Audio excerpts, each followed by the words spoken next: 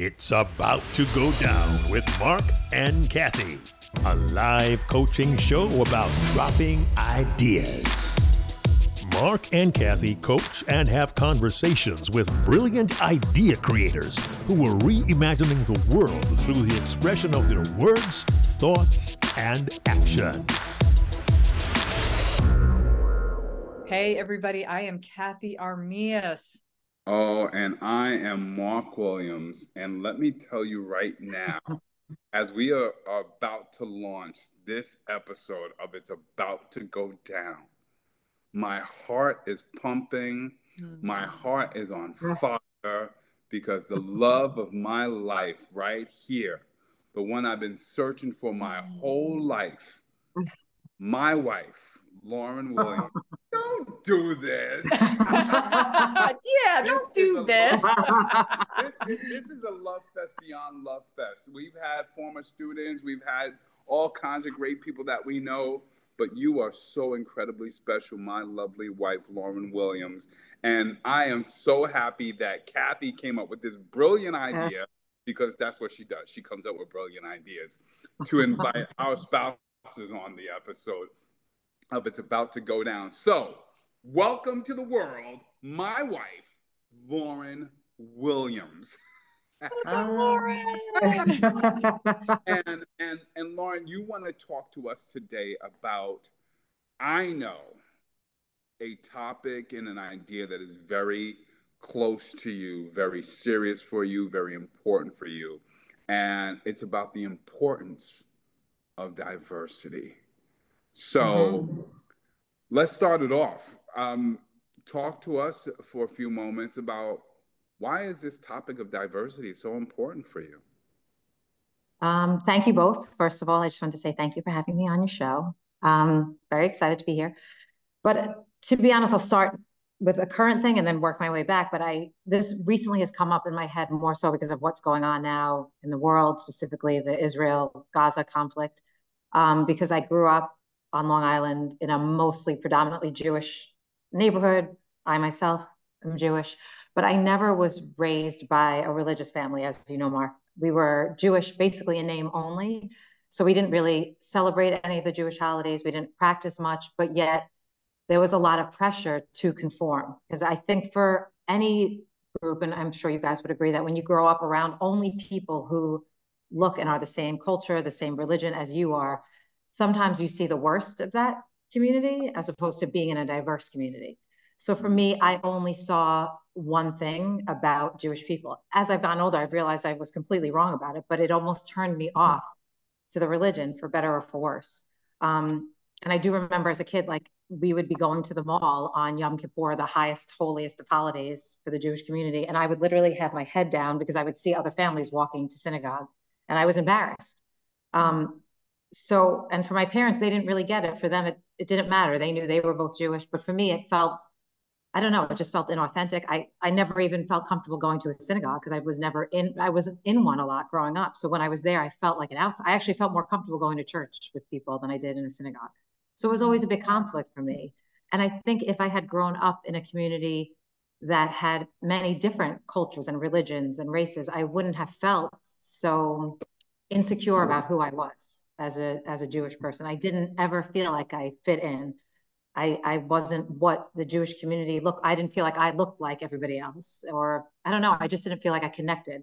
So it was very hard for me. So as soon as I got away from it and went to high school, I'm sorry, I went to college, I was like longing to find other people that weren't. And then I wound up in a school that almost everybody there that I wound up connecting with was still Jewish. So it just took a while for me to sort of expand my horizons. And once I moved to Brooklyn, once I left Long Island and moved to Brooklyn, there was no turning back from there when I realized like just what's out there. And full disclosure, I've met so many more Jewish people. Some of my closest friends that I've met now that lived and grew up in Brooklyn. I always say to them, I wish I knew you as when I was a kid, because I would have seen Judaism as it's such a beautiful religion, but I didn't see it that way at all. So if I had known these people when I was a kid, I would have realized that there's more to the religion than what I thought it was. So I've always battled with that. And I think even now with what's going on there, it's still brings it back to me for many other reasons of like, where do I fall into this? My Jewish friends constantly remind me, Lauren, you're Jewish and your kids are Jewish because when the mother's Jewish, but yet I have these children that are half Jewish who, because we haven't really raised, I mean, they know a little bit about it. They know about the holidays a little bit, but they don't necessarily connect to the Jewish religion either. And then I have this guilt of like, should I have done more? Or so that's really where I'm at of why I always feel like diversity is so important to me. Wow, Lauren, thank you for sharing all that. It started heavy there. It's just real. It's just authentic. I appreciate you. Yeah. I really appreciate you talking about your experience, because I think a lot of times, especially as we get older and we're trying to make sense of life and we're trying to understand how we fit into the world and how we raise our kids, one of the things that we don't maybe acknowledge as much as we should is where our beliefs come from or our perspectives. And so I appreciate that if you look at any topic or anything or any religion or any culture or anything, there's so many different perspectives and ways that people have had experience with that. So I don't know what you were thinking, Marc, but for me, that was the first thing that came up. Is I appreciate that you talked about it and even recognized it. What comes up for me is there's often a tendency to want to be around like people, right? People look like you, people share the same religion and identity. And quite often there's a sense of pride, right? You have a sense of pride in your identity, and you want to make sure that your culture continues to exist. And I find that sometimes that then conflicts with us stepping outside of our community. And what I found to be so fascinating about what you just said is, for everybody who is trying to, shall I say, keep or purify or whatever word you want to use, make sure that they keep their identity. What you just said is probably the best way to stay connected to your own identity is to explore other communities, right? Because you just said, like, being around everybody who looked the same, acted the same, did the same, it was like all kinds of things, negative association.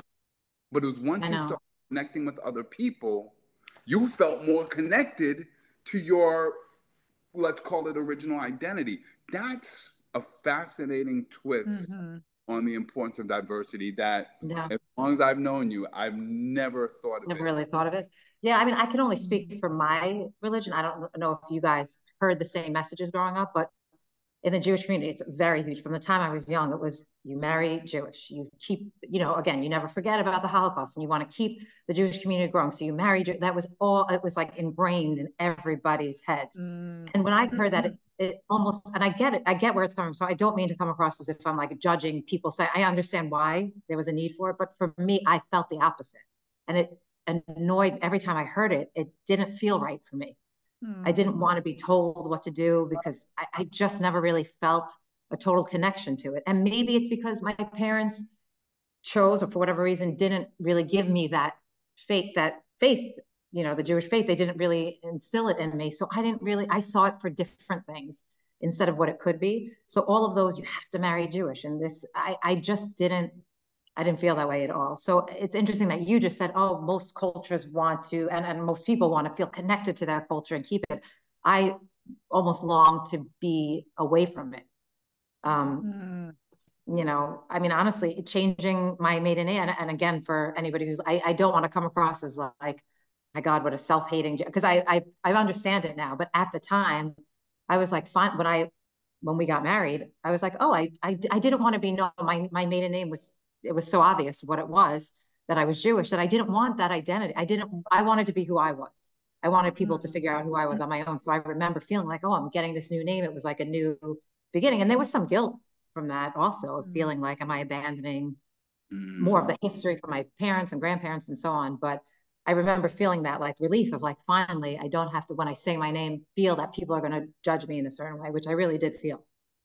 Mm. Yeah. Wow. You know what? There's a lot of, whew, you made me think of how layered and complex some of these things that we can feel as a person. And you both of you said something that made me think about something that I've never thought until right now, because I was running through my own identities. And Marc, when you were saying like it feels more comfortable to be around people that are like you, and then I was like, I don't have that experience. But then I was like, maybe it shows up in a different way. And so here's what I mean is your identity could be, for instance, if you're an athlete and you really love to play sports, your identity doesn't show up in the way you look as a person or what your culture or your background is, but you're like, oh, I love hanging around people. I feel most comfortable with people that also really like to play sports. Right. Those I was thinking of some of the identities when I was growing up, and those in Los Angeles and coming there as like we moved from the Chicago area, and then I didn't know anybody, and then my parents got divorced. I felt that when I first started growing up, I felt that I was afraid. I didn't know who I was. I didn't know anything about my background and things that I would find out later. And so I just kind of tried to find my comfort and things that I enjoyed, and sports ended up being one of them. So it can also, no, that makes sense. Right. So an identity could show up in a different way. And I never thought about, at that time, I wasn't thinking about, and I could understand, Lauren, yours 100%, like where you grew up and how you grew up and what you were around. You're hearing messages. I wasn't really hearing any messages at that moment. I wasn't hearing any messages that were coming across that strong. I'm curious, Marc, if how you like, were there things that you were exposed to when you were young that were giving you messages like that? No, definitely. And I can go two routes here. And so first of all, I'll talk about being Black, right? So growing up being Black, there's a certain expectations for the way, well, actually, I'll even say this. Growing up Black in a urban area, right, in a poor neighborhood,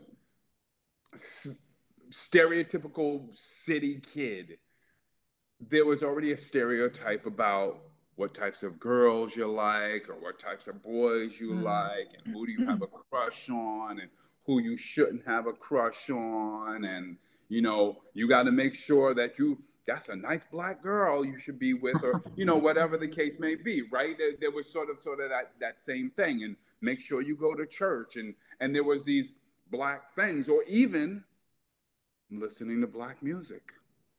I remember one of the first times somebody was like, "What are you listening to?" I think I was listening to the Thompson Twins. Hold Me Now. I think he told me this, right? Took you back.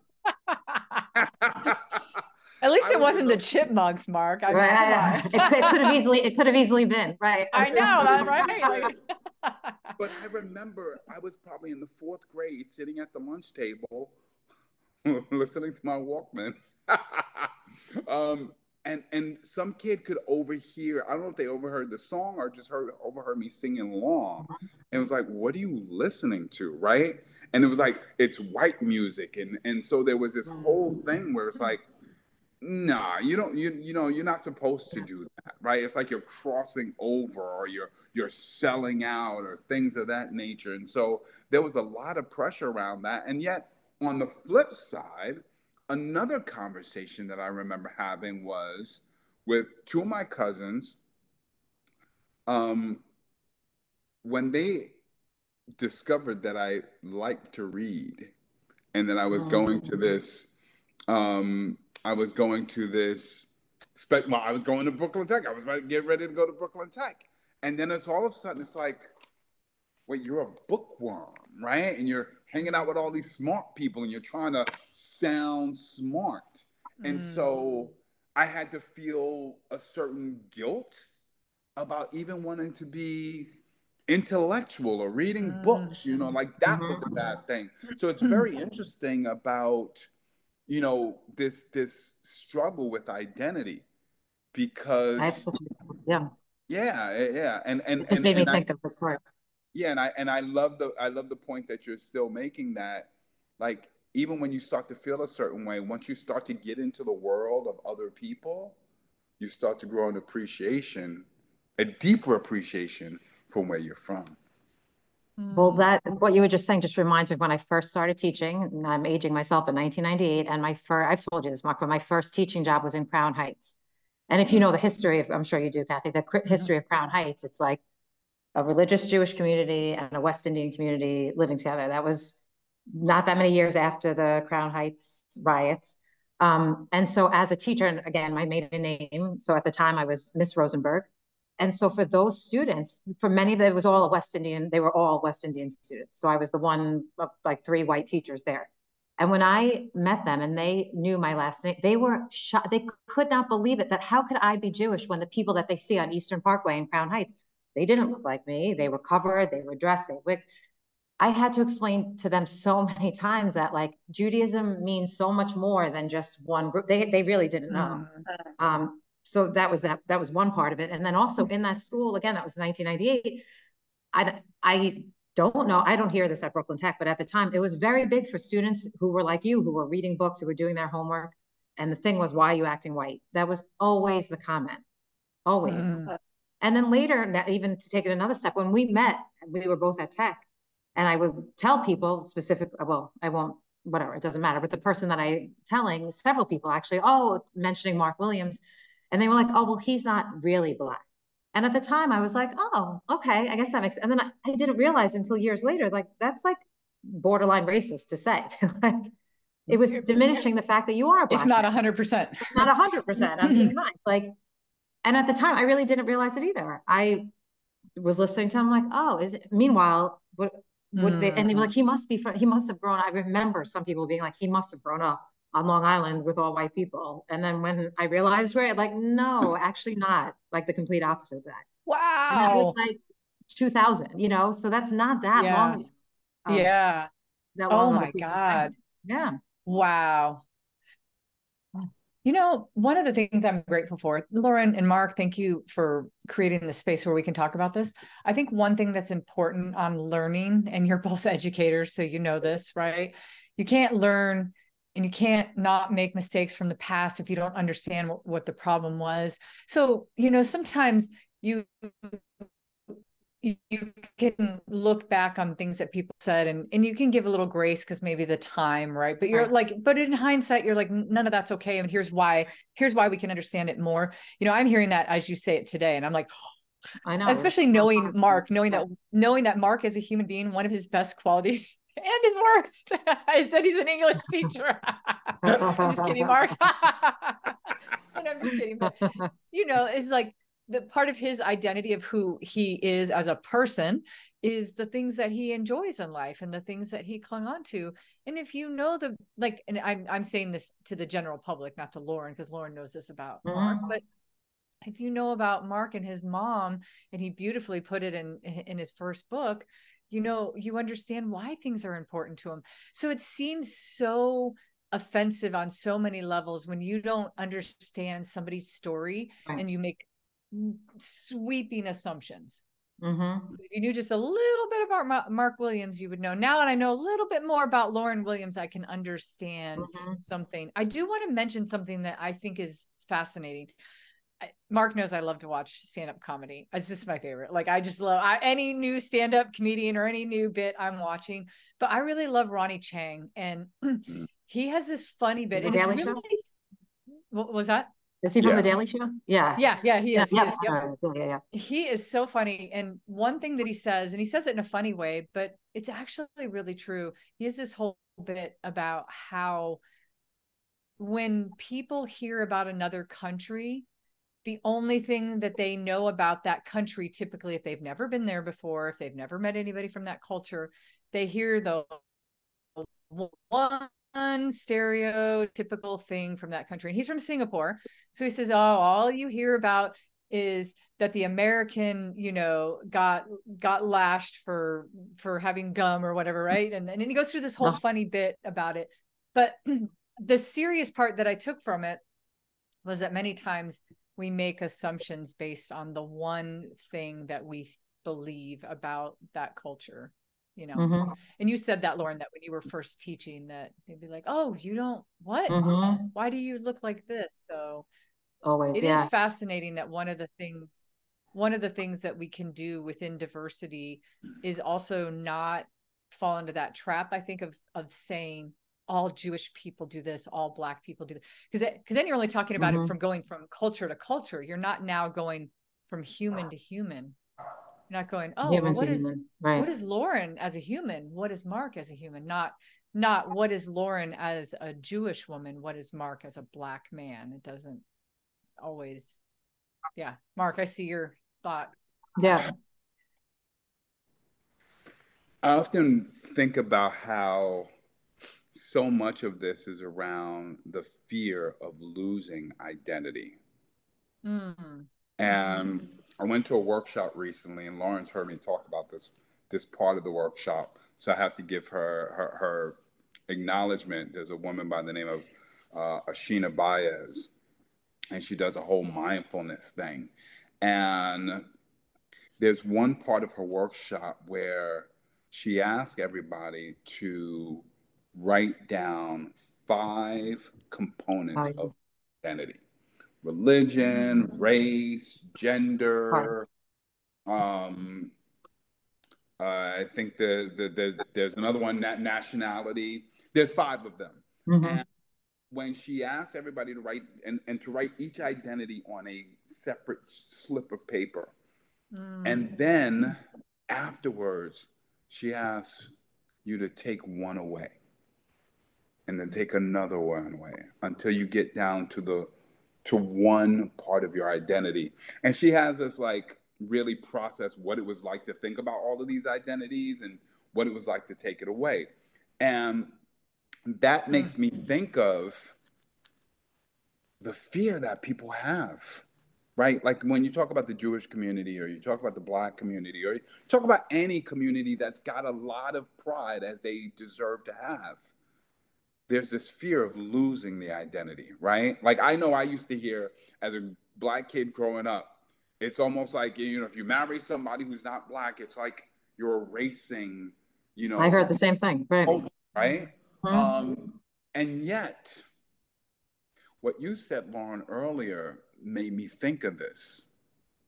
The fear of losing the identity and holding on to it so tightly actually creates more conflict, because those young kids in your class in Crown Heights had a very limited perception of what it meant to be Jewish.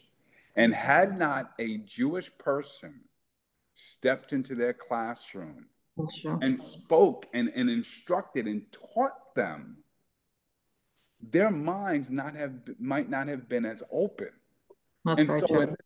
In this effort to try to not lose our identity, if we were to spread our identity and the teachings of our identity, not only would we feel more connected, but we might actually have people who feel more appreciative of others as well.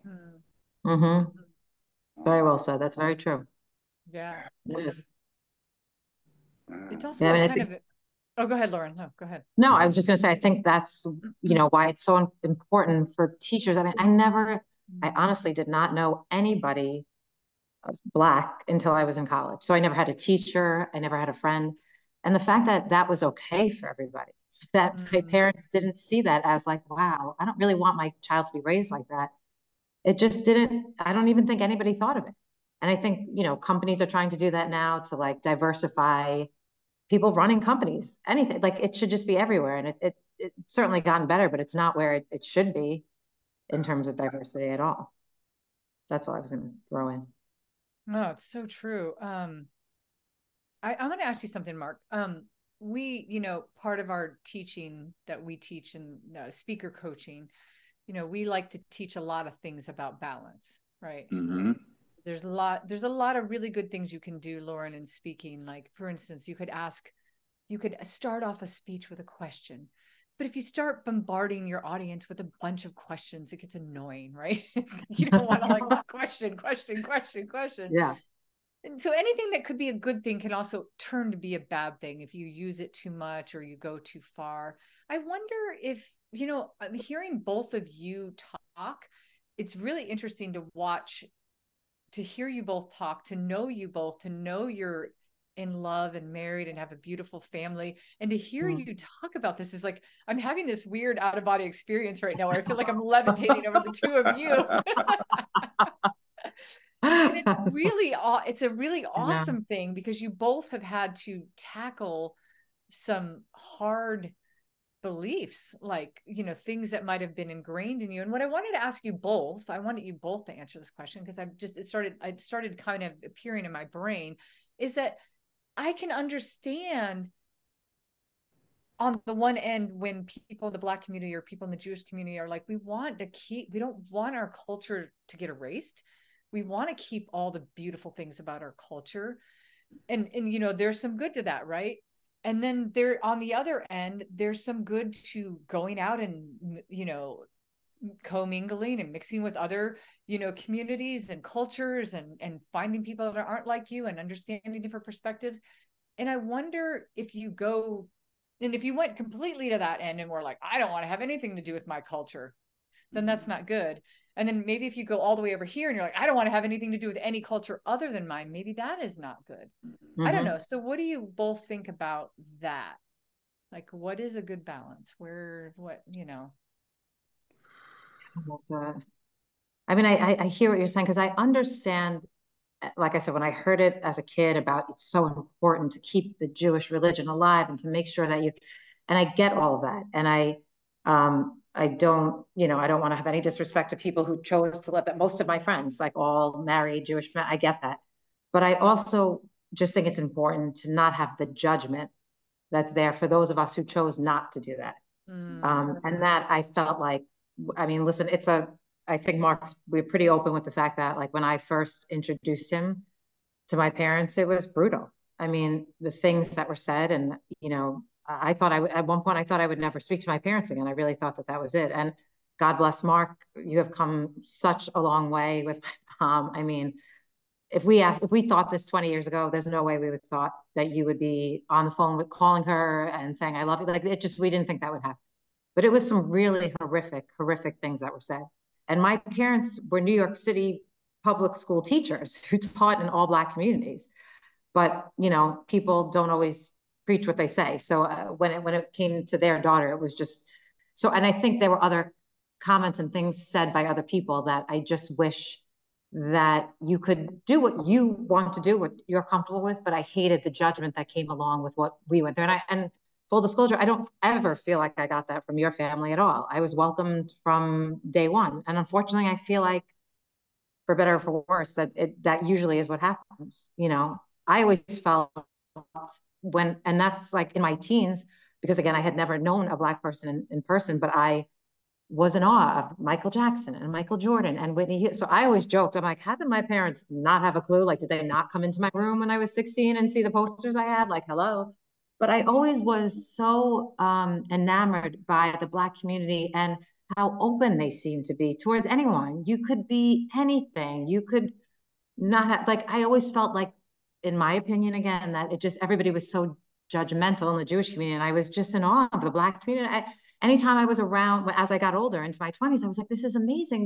There's no judgment. You could just be free and be who you are. And I just love that. So I just saw that more. Again, obviously I'm coming from the outside, so you might have felt differently, Marc, but I just saw that as like, it just amazed me. I think the the balance for me is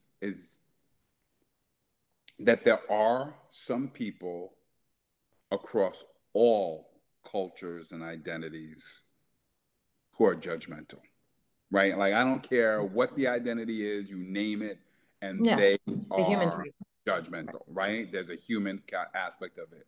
And then across every culture, you name it, there are people who are non-judgmental as well. What's the balance? And I think the balance is, when you ask that question, Cathey, I think so much of it is, to the best of our ability, trying to educate those within our community, maybe about the good and the bad, right? Like, what's the full picture? Um, and then trusting that when they go out into the world and whatever decisions that they make, that one, everybody outside of the community will get to know and get to appreciate that community a whole lot more. Um, and two, that we're just bringing the world closer together. It's hard. It's this balance of how do I make sure that you know everything there is to know, right? The good, the bad, Right. and the ugly.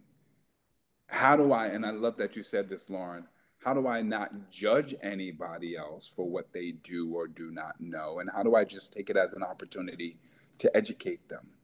You know, and I know this comes from the two educators in the room, but so much about how do you educate within your community so that when people in your community step outside of the community, they can continue to Yeah. educate.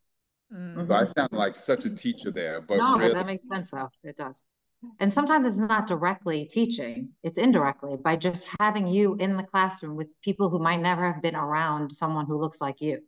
So it's not the preaching to like diversity is important. It's just you being you and getting to know. So for people to get to know you and be like, wow, I've never met a man from East New York, Brooklyn before. And now I am, and I see how wonderful and amazing he is.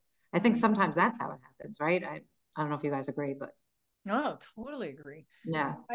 I there, the problem with this discussion on a higher level, like a worldwide level, is there's always a little nuance that you can talk about. You can always talk about one sliver of it, right? And there can be varying degrees of what people think, but there's so many little nuances to diversity. And how do you think about who you are and your identity, and how do you show up in the world with other identities? And Lauren, one of the things that you said that I love is that, like, I just didn't feel like I wanted to marry within my community, but I was just really hoping, like, I felt my heart, like I was really hoping people didn't judge me for that. And I don't want to judge anybody else if they do. And I Right. love that. And so from the perspective of what we're talking about right now, there's also, I've heard people say things like, in my life, of course, I've heard people say like, well, she's a Black woman teacher or something like that. And on those labels, you're like, well, why does it matter if she's Black? Why Why, does it like, matter? Right. why would it matter? But on the conversation that we're having, it is not like, it's like, oh, it's so good. But sometimes people will talk about people and describe, and then sometimes people get really sensitive. Also, my sister just went through, Mark, you know this, right? My sister was going through this thing in Texas. She decided to take this, I forgot what it's called, like the Citizens Academy. It's kind of cool, actually. You get to go around every week, and you get to go to a different part of what the city is doing. And so you go to the fire, and just yesterday she went to the 911 dispatch. And so she gets to see, she's there for like an hour and a half and gets to see how they run it and everything, right? And she's like, it is super critical on a 911 call. She's like, I think they always portray it on the movies that they say, what is your emergency? They don't. They say, where is the emergency happening? That, because if it gets cut off, they need to know that first. They need to know where, right? And I was like, that's fascinating. Yeah. Fascinating. You don't think about it, right?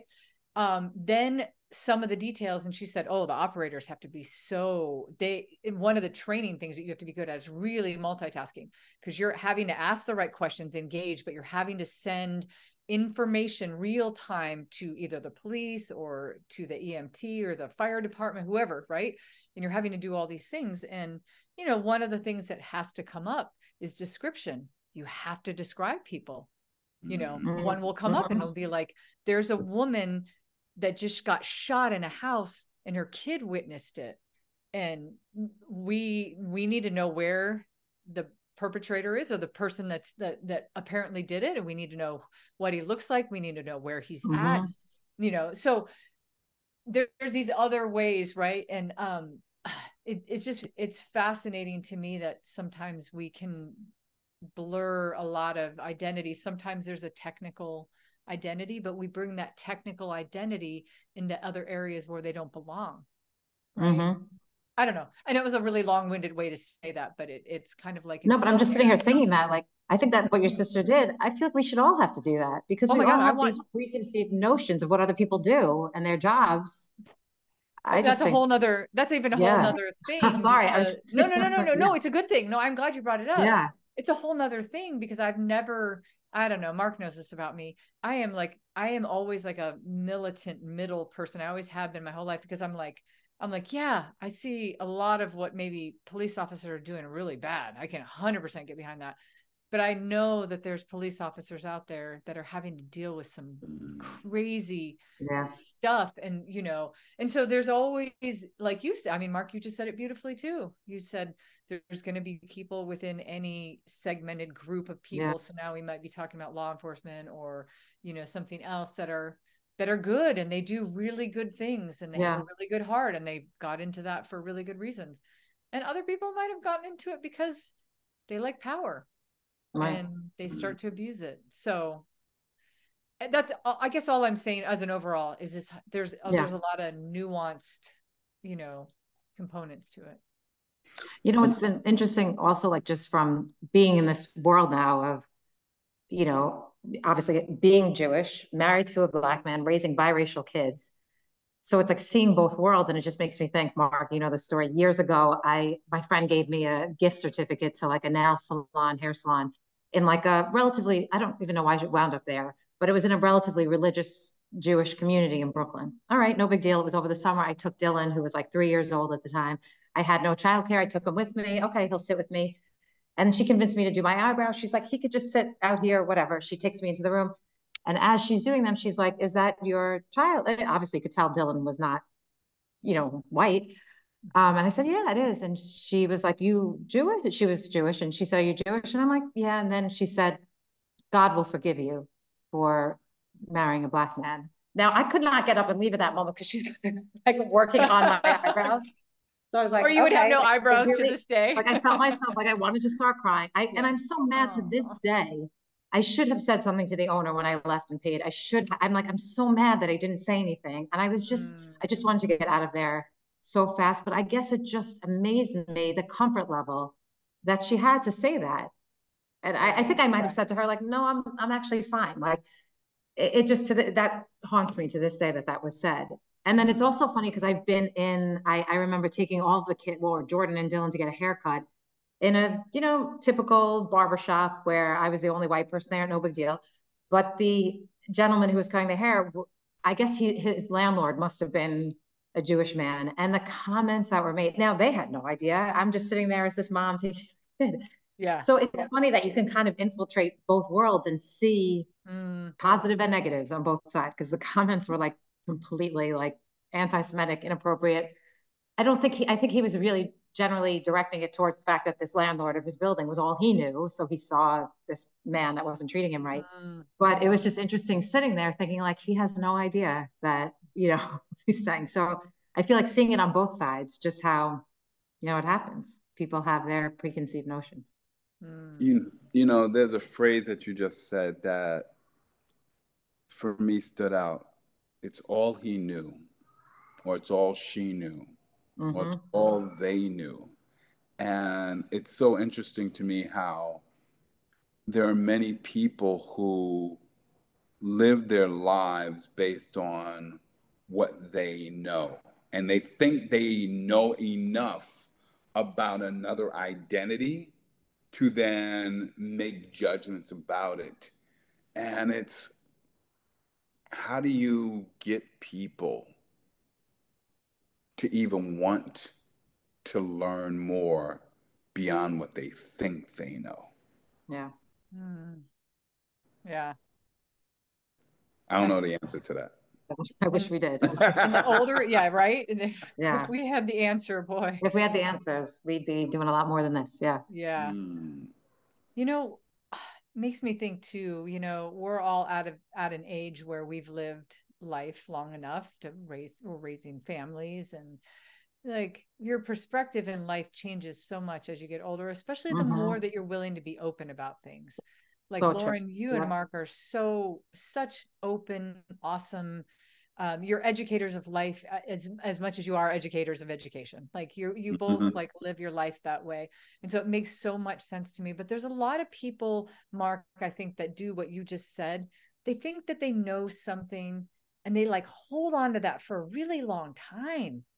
Like Lauren, you could have come out of your upbringing and had so many things that you thought you knew and just hold on for dear life for the Mm-hmm. rest of your life, and then teach them to your kids. And and I think that happens a lot.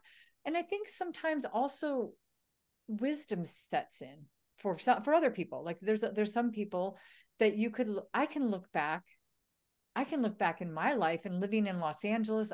Los Angeles just in general is kind of a great mesh of people from a lot, like New Right. I York, figured it right? was. Yeah, yeah. Although New York has, neighborhoods, so does LA and stuff, but also like it's just in general, it's a place where there's a lot of people from a lot of different cultures. I didn't grow up thinking about race a lot, but as I got Mm-hmm. older, thinking about race and identities, I'm like, oh, there were things happening. I just wasn't, my awareness of them wasn't there. And so I can also understand that only with wisdom and being exposed to people. And now I'm going to bring in one more aspect. I travel a lot with my work. I travel a lot internationally, and it is because I think that sometimes, like, let's say if somebody comes from Greece, or they come from France, or anywhere, right? Anywhere, Colombia, anywhere outside of the United States, they come to the United States and they go, oh, they meet somebody and they find out, some of your opinions, and they go, oh, Americans think that. And you're like, no, no, no, no, no, No. no. Right. Definitely That's not not all. all Yeah. Americans. Yes.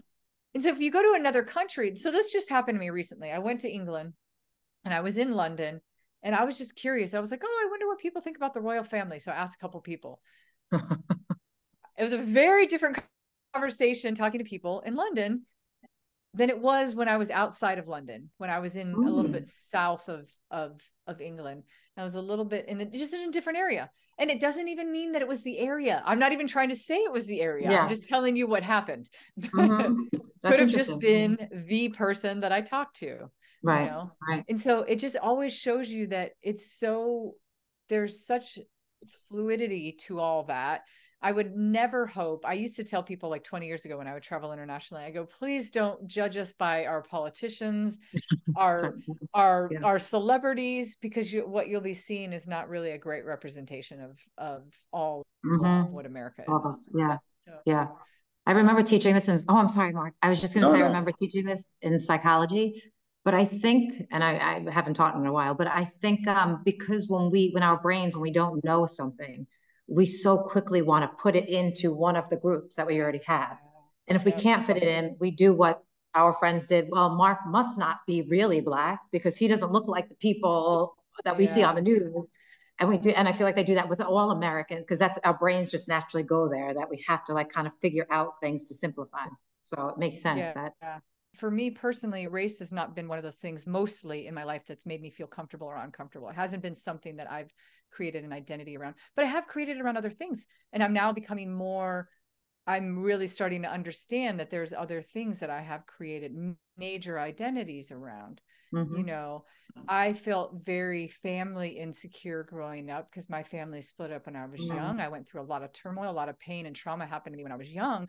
I feel so tied to the identity of who I am in my family. It's very Mm-hmm. important to me. Yeah, And I so get that. Yeah. I carry that like a heavier weight than maybe even I should because of that. And so I wonder, I'm just curious with both of you, identities that you might carry that you might go, yeah, I definitely carry that as an Mm-hmm. identity that I bring with me everywhere. Mm-hmm. I remember when you told me that, Marc, what you learned with the five things. I really thought about it also. And for different reasons. I mean, I had my own childhood trauma. I don't think it was as severe as yours, Cathey, but So I sometimes joke around with friends that I'm super codependent on Mark and the kids. Like I want to do everything with them. Come out with us. I joke with them like, Mhm. when you grow up, would you live like a block away? And they're like, all right, could you calm down, mom? Like it's not gonna be a block away. Like maybe in the same city, but I don't even know that. I'm like, wait, but what? So there's clearly codependency there. But I definitely think as I've gotten older, definitely as a woman, as a mom, those things I'm definitely attached to, and certainly like turning 50 in 2 weeks, like just like now as a woman, an aging woman, an aging Mm. woman, but like no, just like not like a young woman A anymore, and beautiful just woman. relating to women who are older, like that Mhm. kind of thing. Yeah, yeah, All right, pause yeah. for a second. Pause No, for a second. I'm All like, oh right. boy. All right, because you should know that my wife runs like 7 miles every 3 hours. Okay, No, that's not 7 miles. Exactly. sure, we'll go with that. 100 miles a day. Yeah, yes, that's right. That's right. No fact But you check. are so beautiful for so many reasons. I mean, aesthetically beautiful, intellectually Oh, beautiful, I don't like emotionally this stuff. beautiful. Yeah. And just in terms of like your discipline and everything is like so beautiful. So cut all that Asian nonsense out. Oh, hold on. Sorry. I'm gonna make you more uncomfortable, Lauren. I have Oh to. boy, Sorry. I please. met Mark and I felt that thing with Mark that I've had with a couple of very few friends. I'd say Mark is in a club with like maybe less than 10 other people that when I met them, I was like, wow, we're gonna be friends for life, right? And that doesn't always translate to the person's spouse. You meet that person and it's just like you Hmm. meet that person, you don't know anything about their spouse. Lauren, Right. I met you and I was I like, know. Mark, maybe I have to be friends with Lauren. I'm so sorry. Like I felt the same way. I I know. just the beautiful, and I agree with you, Mark. Like one of the things that I'm not trying to tell you how to feel, Lauren. This is not me trying to give you. I'm just telling you No, from I our know. perspective. Like we love you. And so some of the things that I understand, some of the identities that we struggle with, I struggle with the same things you say. By the Yeah, way, yeah. I struggle with aging and same. I struggle with my position in my family and how it shifted from being the younger generation to the Yeah, older you're like, generation oh, yeah, and all it these does. things, right? So I struggle with the same, but I just do want to tell you from my perspective and knowing you that you are a beautiful, beautiful, beautiful person. You are a wonderful mother. You Oh, are great. You and Mark make this amazing family unit. I love when we're on our calls. And this is kind of fun for the audience because we oh get the boy. behind the scenes of the behind the scenes of the behind the scenes, right? Like Mark will be on a call and then he'll be like, yo, I'm sorry, everybody. I gotta go. Family dinner time. And I'm like, Mark needs to go do his thing, y'all. Like, stop talking to him. For the record, I don't put pressure. There's no pressure on my No, end. no. Okay, No, just it right now. it comes from No, his that's sweet. love, right? Yes, And I genuinely sweet. know that about Mark. So anyway, I share that same love with Lauren. When I met you, Lauren, I was like, so much love. Well, Well, I appreciate you guys saying. oh no, absolutely. Well, here's what you remind me of when you talk about identities. I identify with that word family so much. Lauren makes fun of me, right? Because there are certain people. It's like that's your brother, or that's your good friend. Like, You're just like, or yeah. when I was a teacher, right? They were my kids, my children, and I just identify so much with the word family. Cathey is my sister. I say that with so much love and pride, right? But not everybody adopts their friends as their siblings, but Right, Right. right. Totally. that's a very important part of my identity to be a part of Mm-hmm. my family. But then as you think about it deeper, right, there's still a part of me that identifies with that poor kid, right? And so what I think about how people are spending their money or using their money, I mean, even with our own children, it's like No, save I your was money. going to bring that up. He's that Yeah. dad. He's like, you guys are lucky because back, I was like, oh, here he goes again. I couldn't have even taken a cab ride somewhere. Like I had to walk because I didn't have 25. And they're like, oh, again. Yeah. And you have good shoes to be able to walk in, right? I Like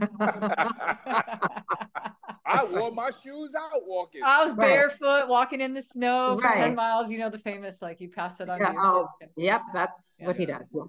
Yes. Yeah. But I will say, from a perspective of your kids, you guys have three beautiful, awesome kids and things that they laugh about now. Also, that's another part of their identity. Like you're also creating, and Lauren, you mentioned this at the beginning, and no, you should never feel guilt because the two of you pour so much love into your kids. And there's things that they laugh at you. Marc, they laugh because you're loud, like, but guess what? When they have kids someday and they're raising their own kids, what are they going to bring in? You know what? I heard my dad say so many times, I heard my dad say this, but you know what? I also knew that my mom and dad wanted a different life for me and for my siblings. I don't know. It's just, I love that piece of life too, because you have so much control over how much love you can put into the people around you. Yeah. That just made me think when we were first, engaged, or just when we first started dating, and that was everyone who was against us. Their thing would be like, I mean, the kids, it's just, you're going to have children and it's going to be remember that? It was like, it's going to be so hard. You're torturing children to have biracial children. And I'm like, there has never, and listen, everybody struggles, but never once between us, because that was also like, how could you and Marc, I mean, there's going to be so many fights about race. Like, never once in any argument, any disagreement we've had it ever, and for the kids, have they ever come home saying, I'm not sure of my identity? Like, and maybe that's because we raised them in Brooklyn. I don't know, but like, that's never, ever been a thing. Yeah. Yeah. Just all I the can hate. see that from you too, though. Like that, that's where I'm saying too, is part of the identity. And again, Lauren, you talked about that, but part of your identity comes from the most important things in your life. Your parental units, your school, like things that when you're growing up at a young age, you only have so much visibility to the world, and whatever it is that you can see and hear, you're being influenced by, for sure. Mm-hmm. So I can see that. I got to tell you, here's what this brings up for me. Identity is a singular word, but we are not, any of us, an identity. Yeah. Right. I even think about this exercise that I was talking about, and it's like, in so many ways we can break it down to 5, but the truth is, I also remember being in a college class, and the professor gave us a few moments, asked her to write numbers 1 to 20, and next to each number, write down a different part of your identity. And the truth is, you could probably expand that to 20, 30, 40, 50. Yeah. And to me, that's a part of the unclumpness, right? That we are so beyond one individual identity. And if we could see that in ourselves, and if we could see that in other people, maybe that would help us to, unclump and unjudge people. I don't know. But I think about my aunt Naima, may she rest in peace. And I remember she said to me one day, she goes, when we were talking about your parents and everything, and again, I love your mom. That's come a long way. Yeah, I think she loves you more than me now, to be honest. He really won her over, huh? Yes, big time. And I think so much of what my aunt Naima said always sticks in my head. She goes, just keep being who you are, right? And when people get to know you, right? And if I may put these words in her mouth, when people get to know all the different parts of who you are, not just the one part, because they get stuck on the one part, right? But when they get to know all of the different parts.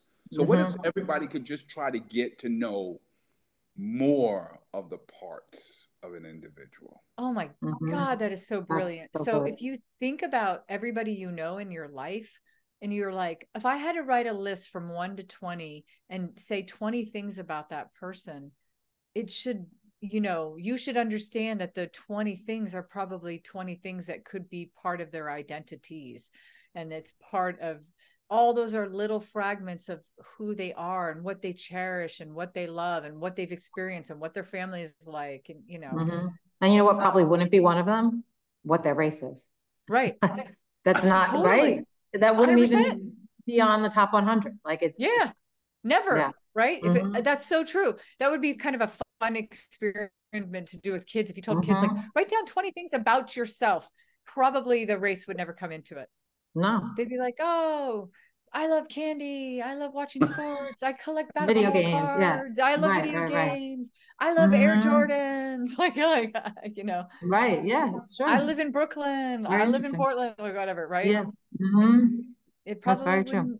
probably wouldn't make it on the list, or very few, very, maybe some instances where they live in a home where they've been taught, or there's been a heavy emphasis on that part of the identity.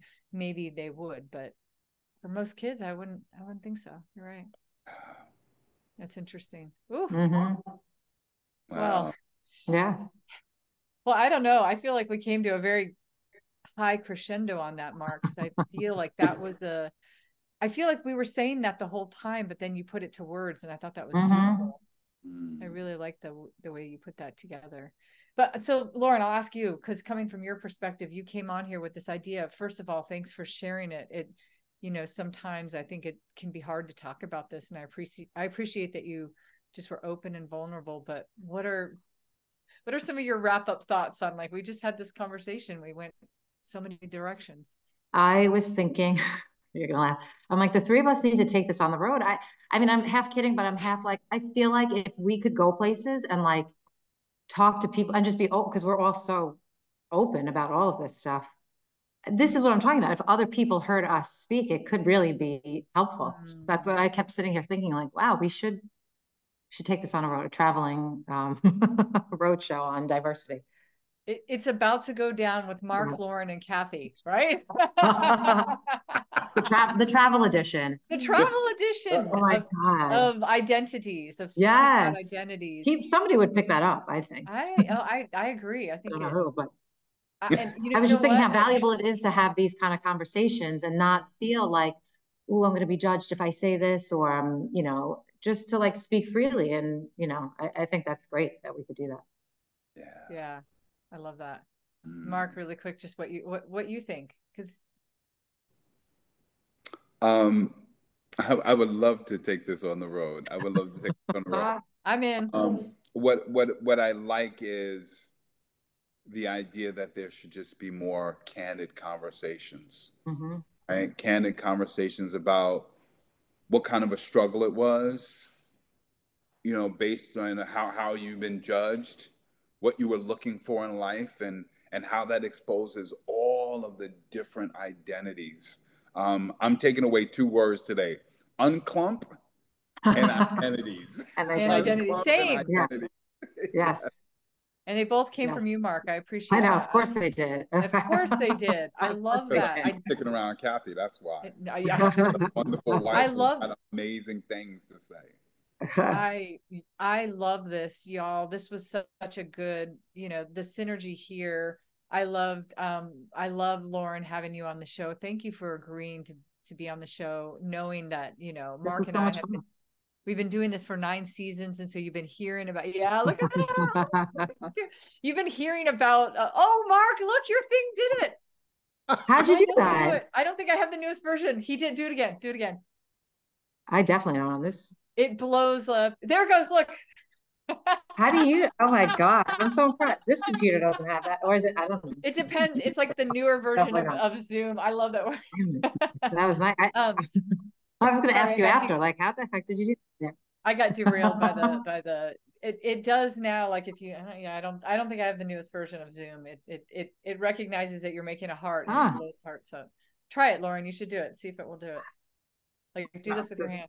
I already know it's not working on that laptop. This Zoom does not. This is definitely no. Marc, I guess you're the only one that has you're the only one that has the updated Zoom. No. Well, Lauren, thank you for being on. It's so fun for me to do this, to see, like, Marc and I have been doing this for a while, but to me, this feels really important. I got to know the Williams fam a little bit deeper today. I appreciate it that you shared it with the world. This is so special. Thank you for being on, Lauren. Thank you for being who you are. Thank you for the way that you show up in the. Thank you for having me. This was awesome woman, beautiful woman. That's how I feel about you guys. Seriously. Thank you for having me. This was so much fun. I'm glad I got to be a part of it. I usually see it from the sidelines, but it was really nice to be a part of it. You guys are the best. Marc, you should close this out. This is your wife. You say the final thing. I would close out by saying it's about to go down. I would close out by saying, my sister Cathey, I adore you so much. But I'm going to close out by one acknowledging how true those two things are. It is about to go down, and Cathey, you are my sister. But I'm going to turn to my wife and just let her know, to you, I love you. I love you too. And that is what's about to go down. A week before Valentine's Day too. You're doing good. Nice.